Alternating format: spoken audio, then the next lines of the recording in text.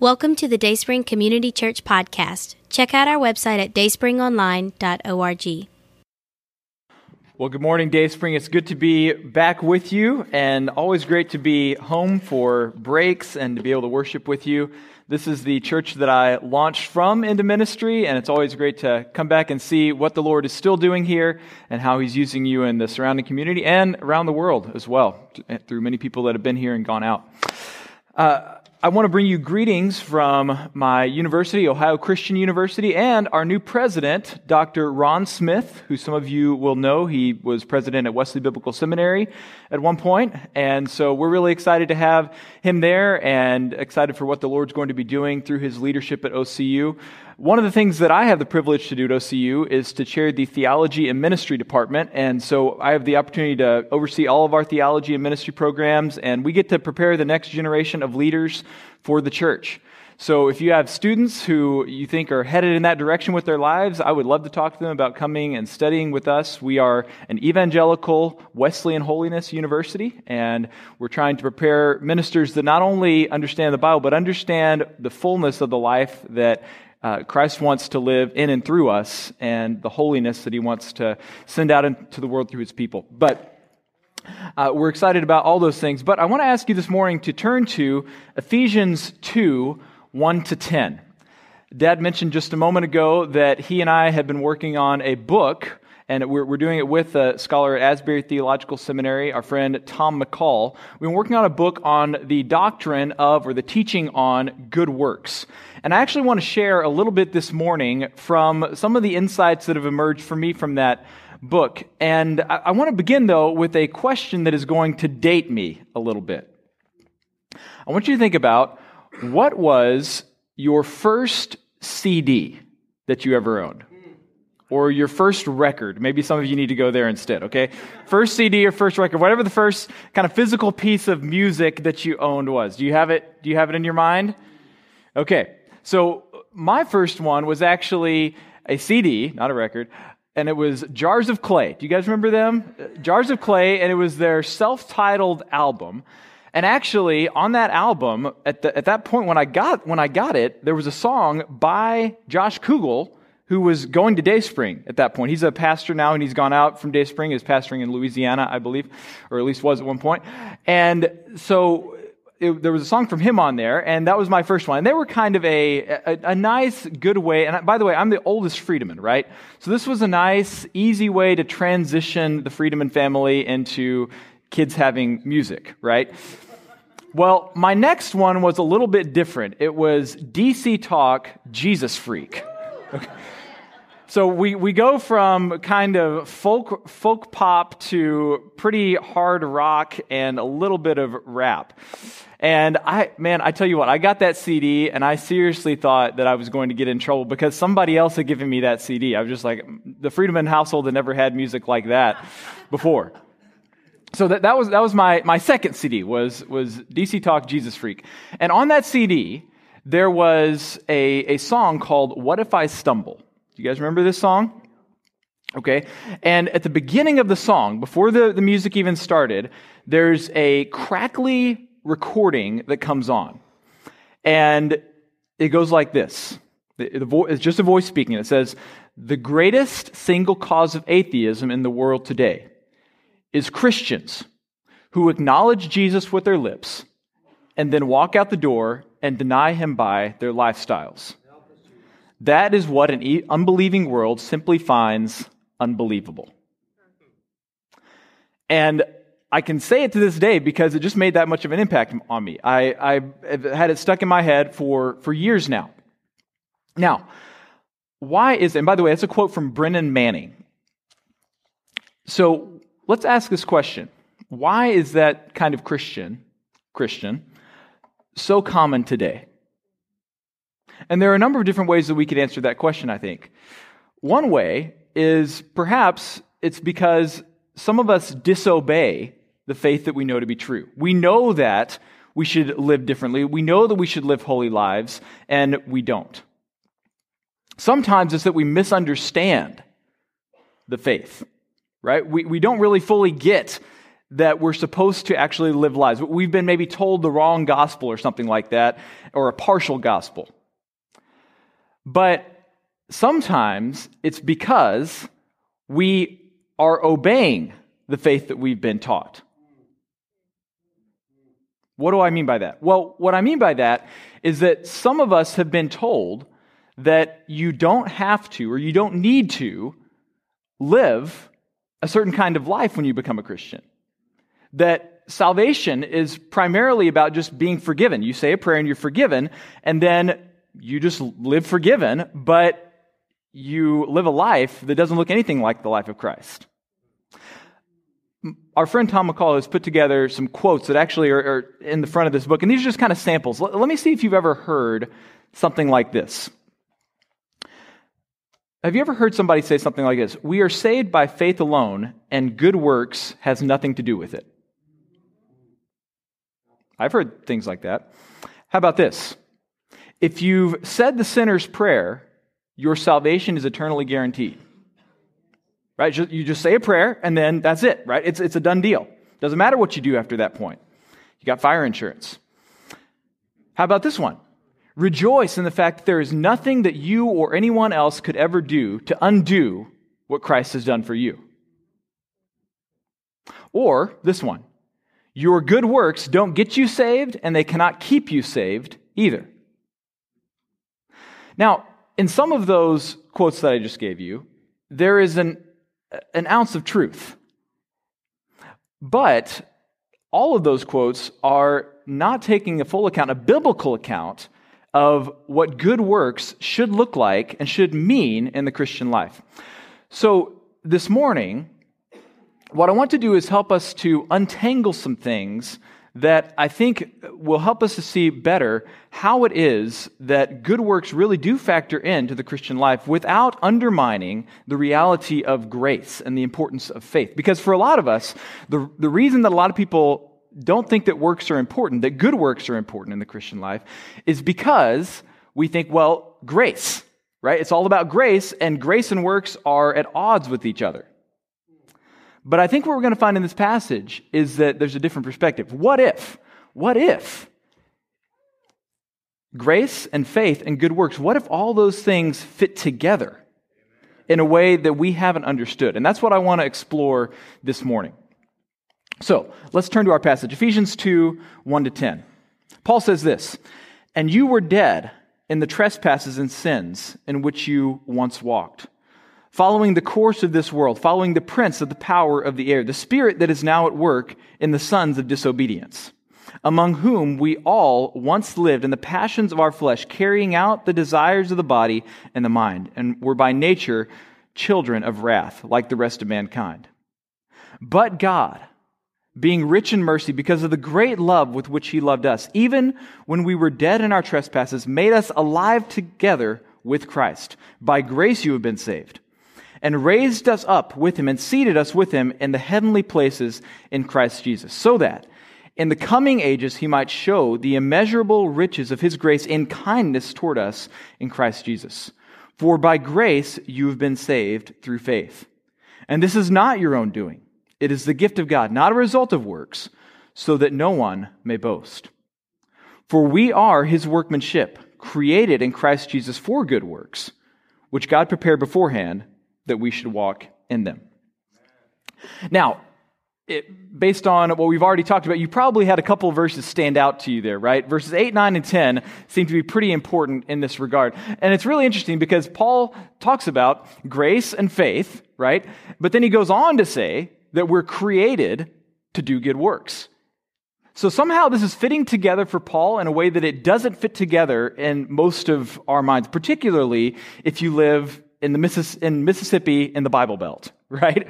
It's very easy to get these things tangled up and say, well, these are mutually exclusive. But Paul somehow has a way of putting them all together, and that's what I want to look at. Now, just a little bit of overall context here. Paul is writing to the Ephesians, of course, and he went to Ephesus on his third missionary journey. Now he's writing to them. He's in prison as he's writing this letter, probably in prison in Rome in about 62 or 60 to 62 AD, somewhere in there. Now, he's writing to these Ephesians, and most of them are formerly Gentiles. So they're coming from a Gentile background. They didn't know God. They were living pagan lives, and they've come to Christ now, and he's writing to tell them really two things.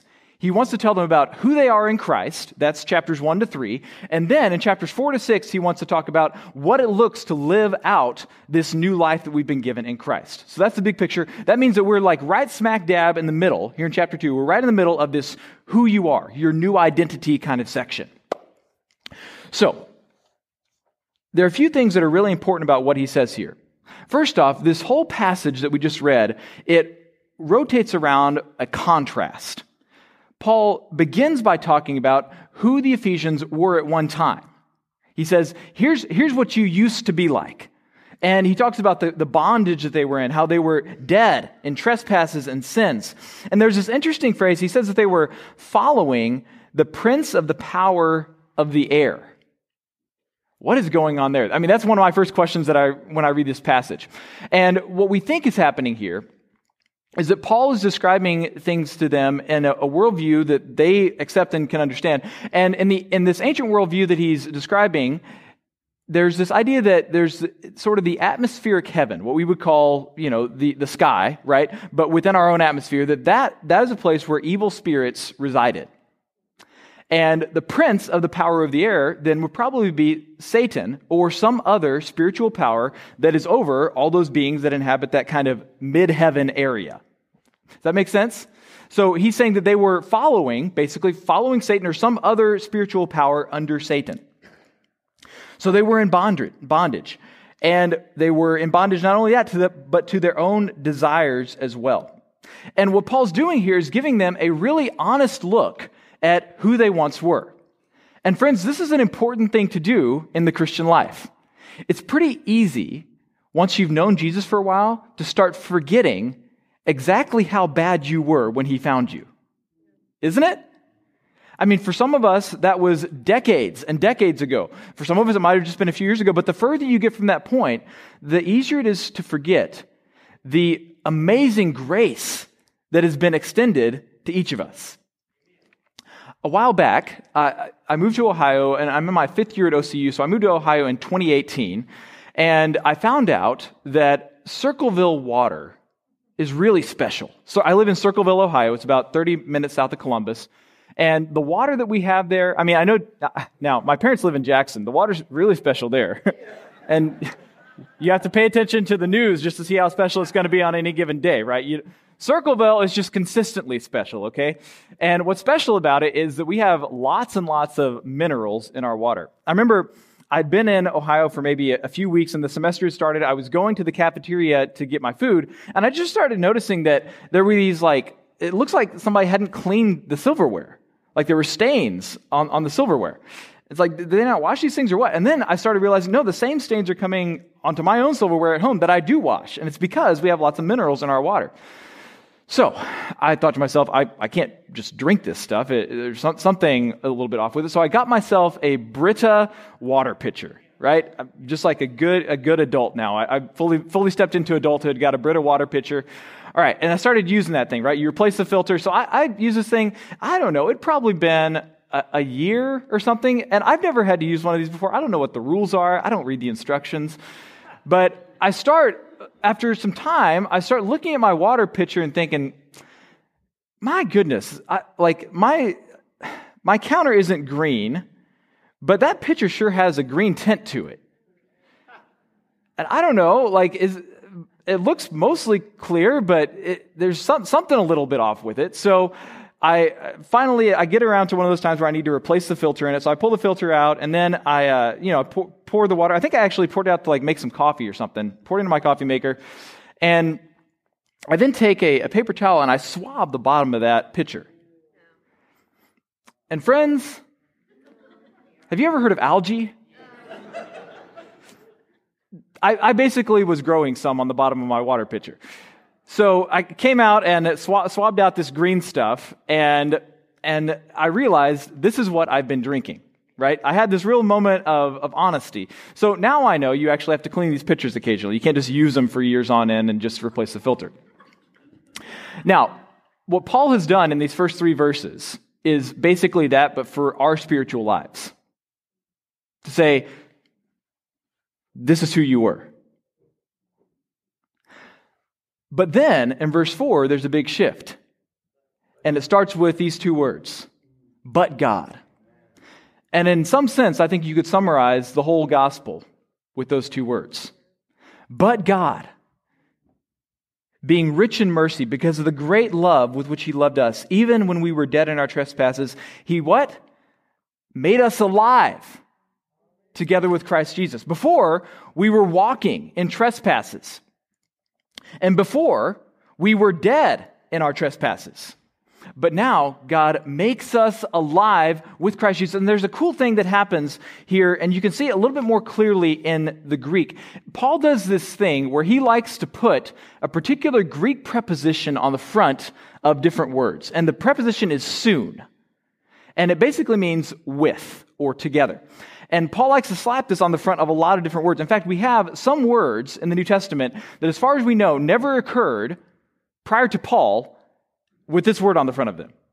Soon. And it's like he just wants to emphasize that all these things happen together with. So there are three verbs here. The way they're translated for you is made us alive together, raised us up with, and seated us with. And all of those in Greek have soon on the front of them. So he's emphasizing, hey, we do all these things with Christ. God has done these things for us with Christ. We've been united to Christ. So that what is true of Christ is now also true of us. So Christ has been made alive, right? In the resurrection. Christ has not only been made alive, but He's been raised up to the right hand of the Father. And He's been seated on the throne. And those things are true of us as well, inasmuch as we are united to and found in Christ.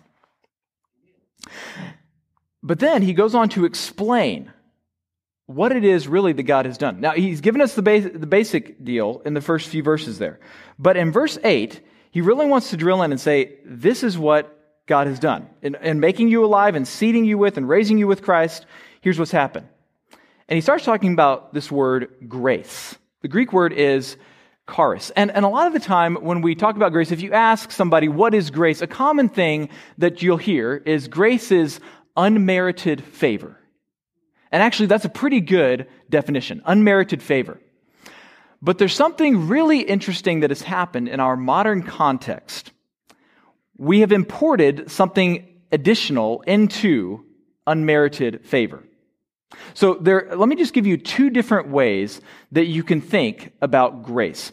Grace, by the way, is a way of thinking about gifts. It's a language of giving and receiving, right? And we just got done with the big season of giving and receiving. But in the ancient world, this word grace could be used to talk about gifts.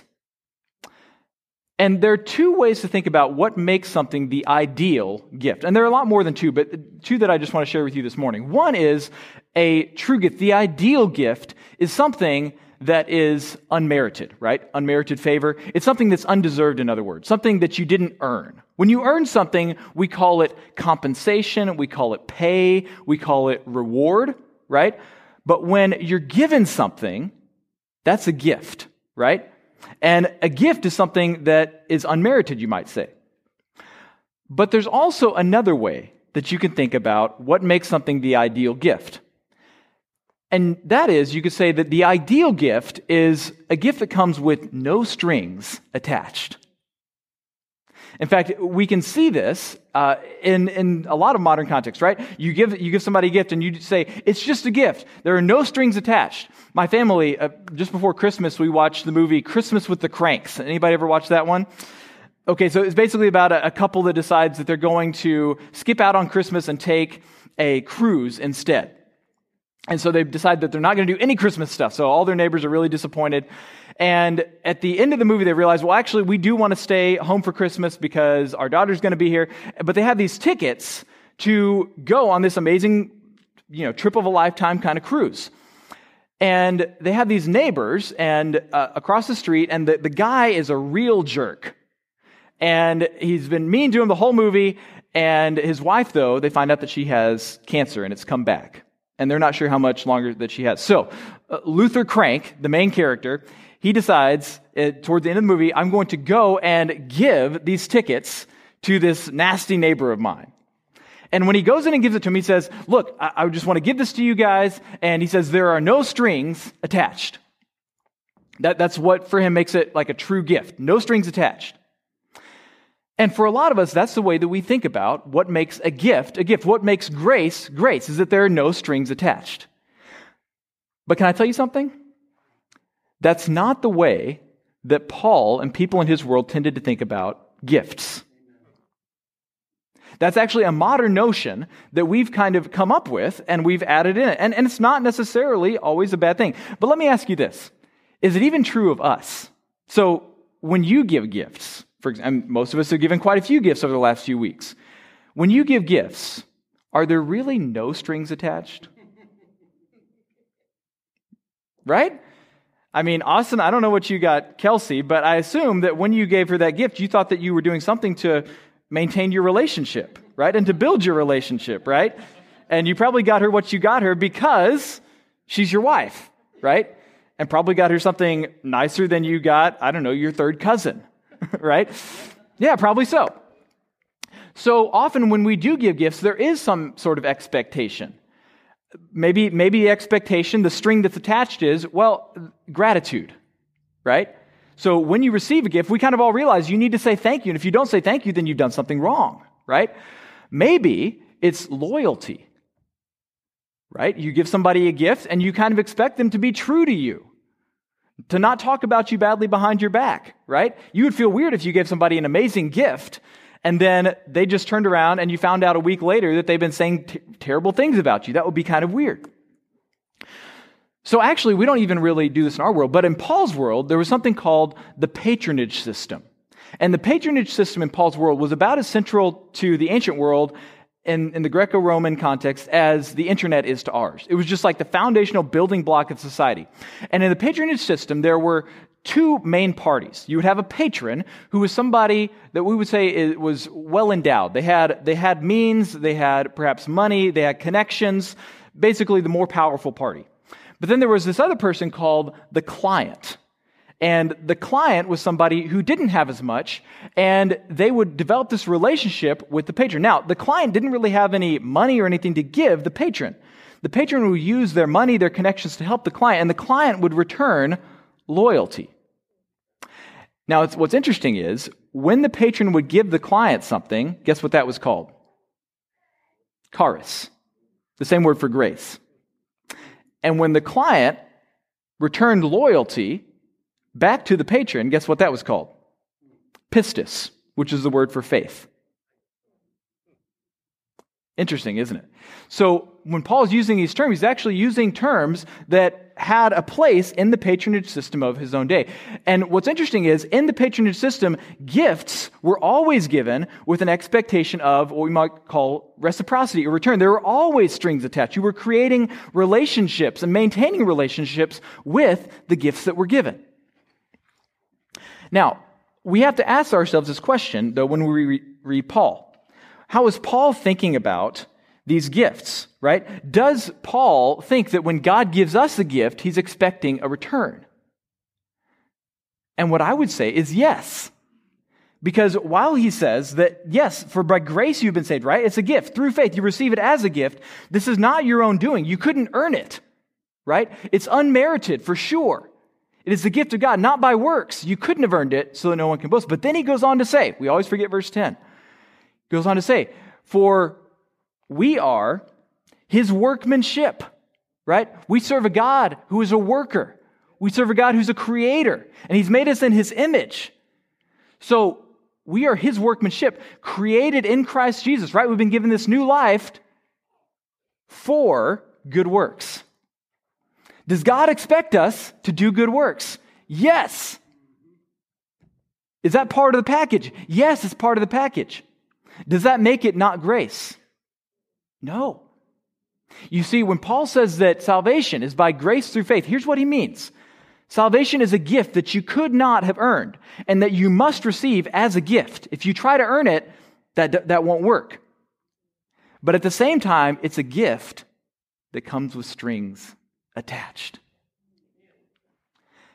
And maybe you're thinking to yourself, well, that sounds like no fun. I wanted a no strings attached gift, right? I want one of those Christmas with the cranks kind of cruises, right? I want no strings attached. But do we? I think that we should just be so thankful that we serve a God that gives a gift that has strings attached. A God that gives us a gift that in some sense has to have strings attached, because it's not just about God handing us something and saying, here's a ticket to heaven, right? You're forgiven, go do your own thing. This God that we serve, the gift that He gives us is the kind of gift that has to have strings attached. Because God doesn't just say, I'm going to forgive you from the penalty of sin. He says, I'm going to put my Spirit in you so that you can be delivered from the power of sin. And then ultimately what I want to do is I want to, through that same Spirit, deliver you from the sinful nature that you were born into. I want to have a relationship with you, is what God says. And so there are these strings of grace that connect us to Him. And when He gives us this gift, it's like He's made a connection with us. And these bonds of covenant love and covenant loyalty, He draws us to Himself. And what do those bonds look like? Well, one of the things they look like is good works. And that's why, in the Wesleyan tradition, we call these things means of grace. There are what we might call works of piety and works of mercy. Remember, there are two greatest commandments, right? The greatest commandment, the first greatest commandment is love God with all your heart, all your soul, all your mind, all your strength. But the second is love your neighbor as yourself. So when we fulfill that first commandment, we call those works of piety, right? When we worship God, when we come together to worship Him as a community, when we pray, when we read our Bibles. But then there are also works of mercy, where we love our neighbor as ourselves. And those are incredibly important too. And those are part of the strings that are attached in God's gift to us. He wants to actually make us different kind of people so that we are living the life that He wants us to live. Now, one thing that's great about Dayspring is that you have a history of good works. You have a history of allowing God to draw you with those strings of grace, those bonds of covenant loyalty. You're a church that has spent time in nursing homes and spends time in nursing homes. You're a church that goes out to the prison. You're a church that helped close down the last abortion clinic in Mississippi. And these are all things not for us to take credit for, but for us to praise God for, that God has done those things through you. But let me ask you a question. Do you want that to not just be a part of your past, but also a part of your future? And if we do want that to be a part of Dayspring's future, then what we need to do is watch how we're walking. One of the big themes in Ephesians is walking. You actually see at the very beginning of this passage, we were walking in our trespasses, but then he talks at the very end about the good works that God wants us to walk in. So as we take a step forward into this new year, into 2023, let me ask you, how are you walking? Are you responding to that gift that God has given you? Are you taking what He's given you and are you using it for others? Are you returning praise and thanksgiving to God, right? Acts of piety, first greatest commandment. Are you also reaching out to others around you, works of mercy? And I'm not asking, are you a part of a church where other people do that? But are you doing that? Am I doing that? And frankly, I need to do a better job of this. It's been hard for me to find a good opportunity like this, but I've realized over the last few months, God's been just speaking to me and saying, you know what, Caleb?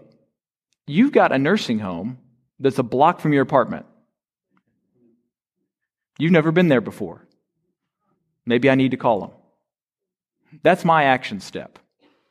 And I want to ask you right now, whatever you're doing right now in life, whatever good works look like in your life, what do they need to look like in 2023? What does it look like to love God with all your heart, all your soul, all your mind, all your strength? What does it look like to love your neighbor as yourself in 2023? What step do you need to take to walk in those good works that God has created you to do? That when you do them, you are becoming more of who God made you to be. What does it look like to take a next step into the good works that God has not only created you to do, but has prepared you to do? He's prepared things for you this year. Are you and I going to do them?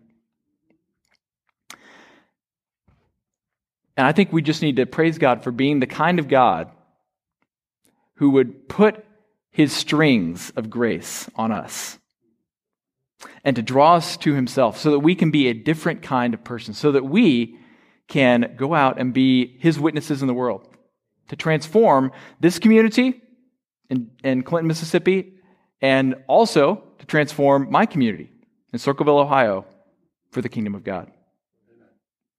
I want to invite the musicians back up, and we're going to transition to communion in a moment. But I just want to ask you to just close your eyes for a moment and to think about what your next step is. As you walk into this new year,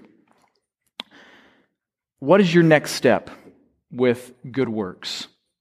With receiving the grace that God has given you, and then taking that and returning love to Him and love to others. What's that next step going to be? Lord, we praise You because You came and You saved us when we were dead in our trespasses. You made us alive with Christ. You raised us with Christ. You seated us with Christ. And Lord, You've given us this gift that transforms us to being people that look like Jesus. And Lord, I ask this morning that as we receive Your grace through communion, that You would help us to take the gift that You've given us and to respond with thanks and with praise.